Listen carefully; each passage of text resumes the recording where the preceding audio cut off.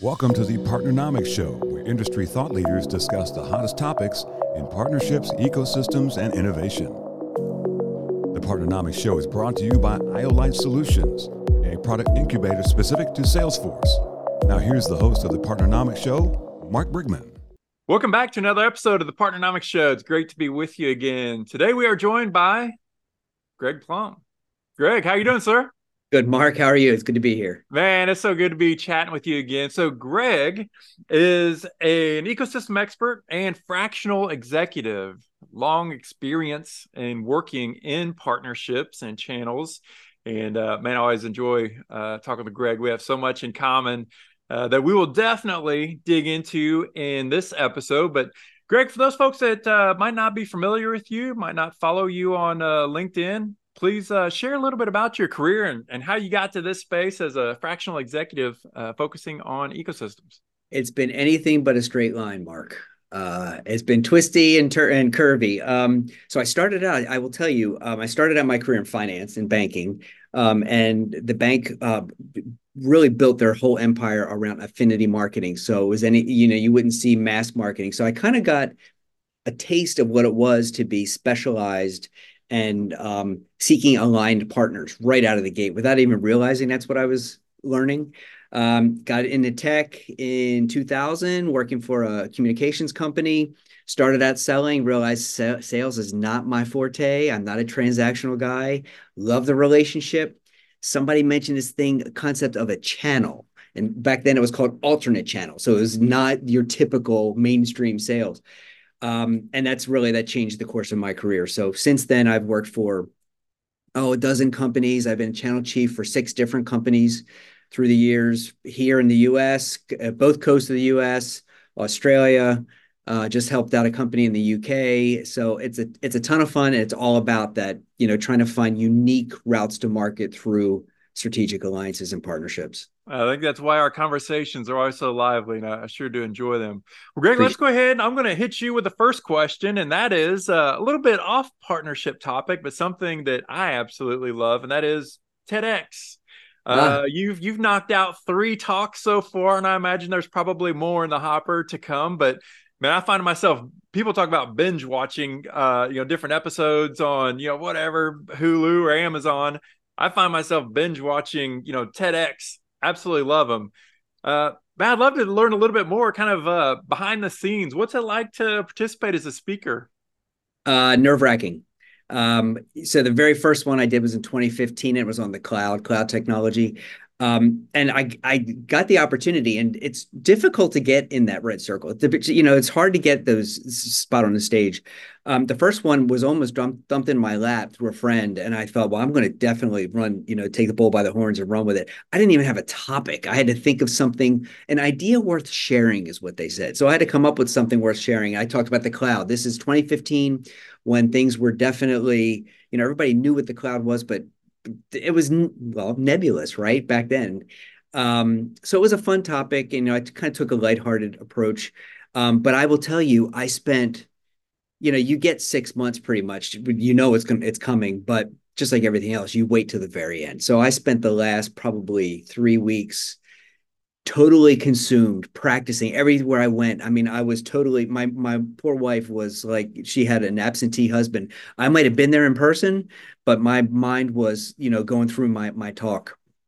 The second 2 came a little bit easier. The last one was the second one was on volunteering and like why it's good for your career and how just giving to give, what that does for you, how it kind of feeds the soul, giving back, and you kind of get things in return that you never expected. I firmly believe in that. And then the last one was a really light and easy one on the Jetsons, kind of a take. George Jetson was born in 2022, the summer of 2022, according to Wikipedia. So I thought it'd be fun. Let's take a look and see what they said we were going to be, where we'd be technology-wise now, and where we really are. And it impressed me even when I looked at where we are versus what they said. So that was a ton of fun. The talks got progressively easier until you're standing backstage and ready to go out in front. Everything's a wreck. Your knees are knocking. My knees were so knocking in that first talk. Highly recommend it. Yeah, it's definitely it's worth doing, and it comes up every day. I was on a sale, or somebody was pitching me on something today, and the very first thing he said was, "Hey, I was just watching one of your talks." And it was the first one from 2015. I mean, where else is somebody going to see your talk that you did almost a decade ago and still want to chat about it? Yeah. Anyway, it's Yeah, pretty. that's awesome. That's It's so fun. cool. It's good stuff. So Greg, you are in the world of ecosystems, ecosystem expert, and we hear a lot about ecosystems and what that word means, and I think it's still kind of even being defined. But what what is important to understand about ecosystems? And I mean, as you look back in your career over the last couple decades, man, we're just seeing like this massive shift in what partnerships are, how organizations work together, massive proliferation of SaaS solutions, and now SaaS solutions connecting with each other. What does ecosystem mean, and why is it so critical for organizational executives to understand? Well, what an ecosystem is not, it's not a channel. I mean, that's typically what you're hearing over and over again is people are confusing or using those two terms interchangeably. And again, ask 10 people, you're going to get 10 different answers. But my answer is channel is a piece of an ecosystem. It is not the ecosystem in its entirety. So channel is very much, one way. You've got a partner, you've got a solution provider, and they're both looking to get to the end customer. And that's a back and forth. Ecosystem is much more of a matrixed environment where there's a lot of different interplay. I think of it as a web where there's many different ways to actually find new partners or new routes to market. If you step back a little bit, and I'll tell you what, I like using a NASCAR analogy. So, when a driver, let's call that the customer, right? The ICP, the ideal customer profile, riding around the racing around the track, they pull into the pit stop. What happens? They get swarmed, right? The pit crew comes out. The sole job, they have one job to handle for that driver with the common goal of getting them back out on the track as soon as possible. So if you look at your customer as that driver, basically what you want to do is say, well, who are those influencers? Who is it that's working to get that driver back out on the track? How does that customer get their job done? What is the job to be done on a regular basis? These are all players in helping them get their job done. Well, they're all also potential partners. So by taking that approach, stepping back, opening the aperture and look at everybody that's influencing your customer, it changes the conversation from what I call an ecosystem. When ecosystem is where basically, the SaaS leader or CRO says, okay, who do I know that can sell my stuff? All right. That's not the right question.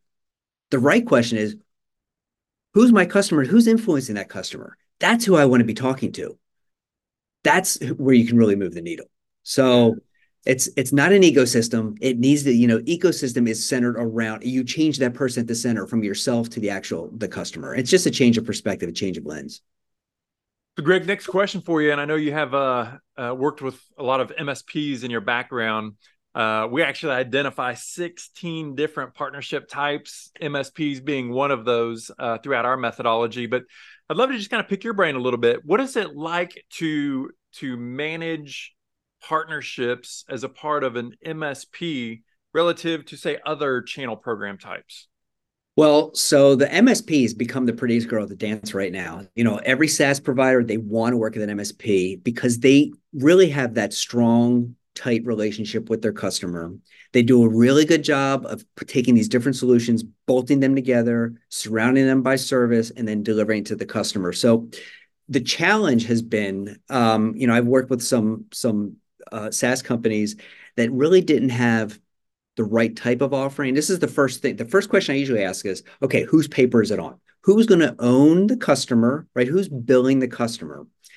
If it's going to be the SaaS provider, that sometimes doesn't necessarily work well with an MSP. MSPs like to own that. They like to handle that billing. So to keep it seamless and make sure you have, as we all talk about, alignment, right? Not all partners are the same. You have to be aligned with, across the board. You have to make sure that if you want to work with an MSP, you have to have the model that's going to fit their need. And if that doesn't fit you, then maybe MSP isn't right for you. It's totally fine. But that's what you want to look at right out of the gate.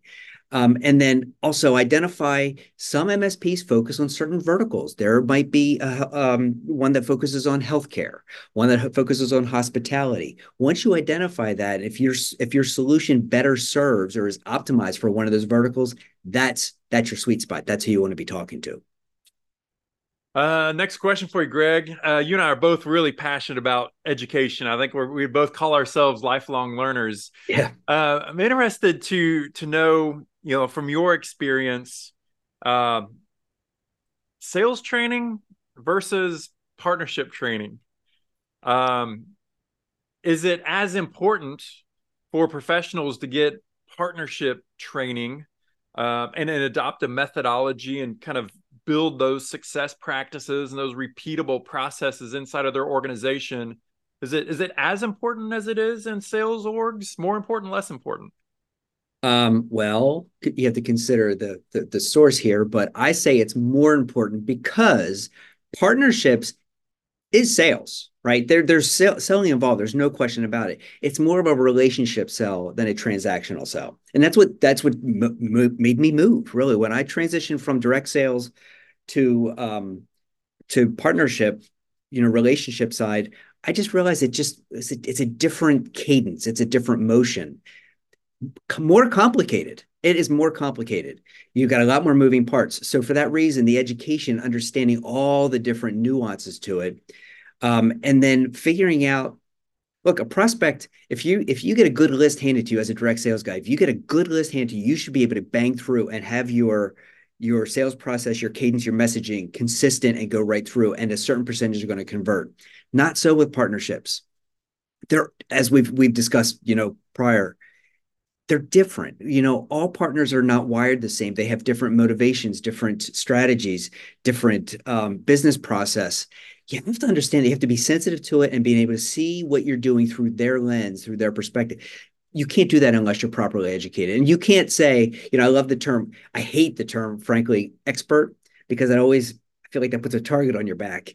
And to me, it's less than being an expert. It's more about being competent and being focused on a particular um, aspect of business and then staying up to date with the latest. And you can't do that without education. It seems especially in partnerships now, man, it's the landscape is changing so fast, so rapidly. We chatted earlier about massive proliferation of SaaS companies, marketplaces, Yeah. And then new technologies coming in, right? AI, security. You mentioned MSPs. I know that's a huge growing area.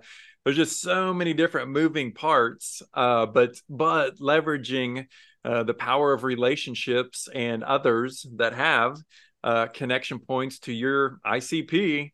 It's a smart way to go. So I like where we're positioned, no doubt.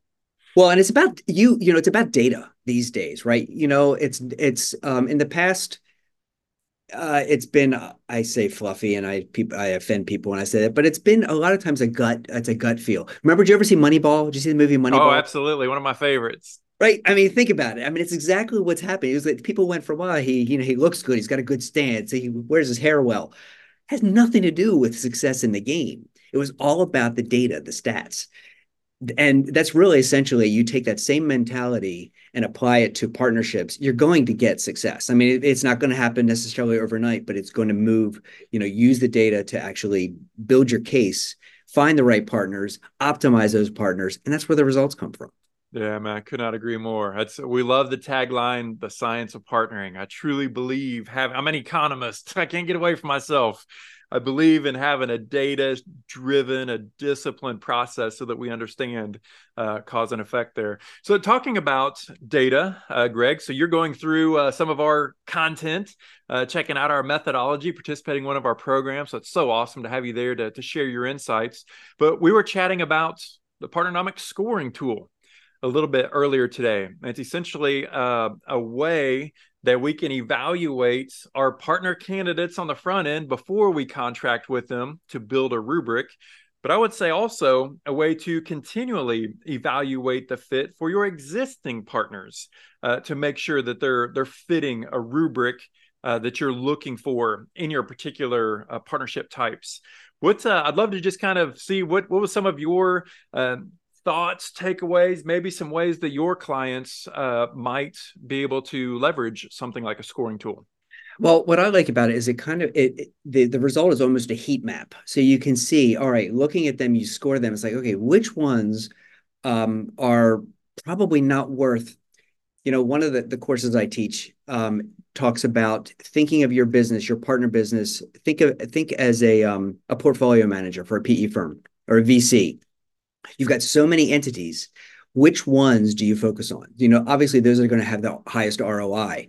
So when you use a scoring tool, it's much easier to see which ones are going to have an ROI versus they give me a good, I feel good in my gut about these people, or we had a great time at Topgolf. Doesn't matter, right? Or, they might be motivated by something like MDF or spiffs that are out there right now. And that, I feel like that model is shifting. I feel like that's going away. And what this does, it allows you to focus on the partners that are motivated or most closely aligned with your business model. So a great partner for me, Mark, may not be a great partner for you. It's just identifying that alignment on the front end, and the tools, like the scorecard, it just helps you do it in a and I was a geophysicist, believe it or not. So I was a scientist. Theoretically, I never practiced, but that was my degrees in geophysics. So I get it. I get the value of science, of a methodology, being able to apply it over and over again to have predictable results. Yeah, I love that. Love that.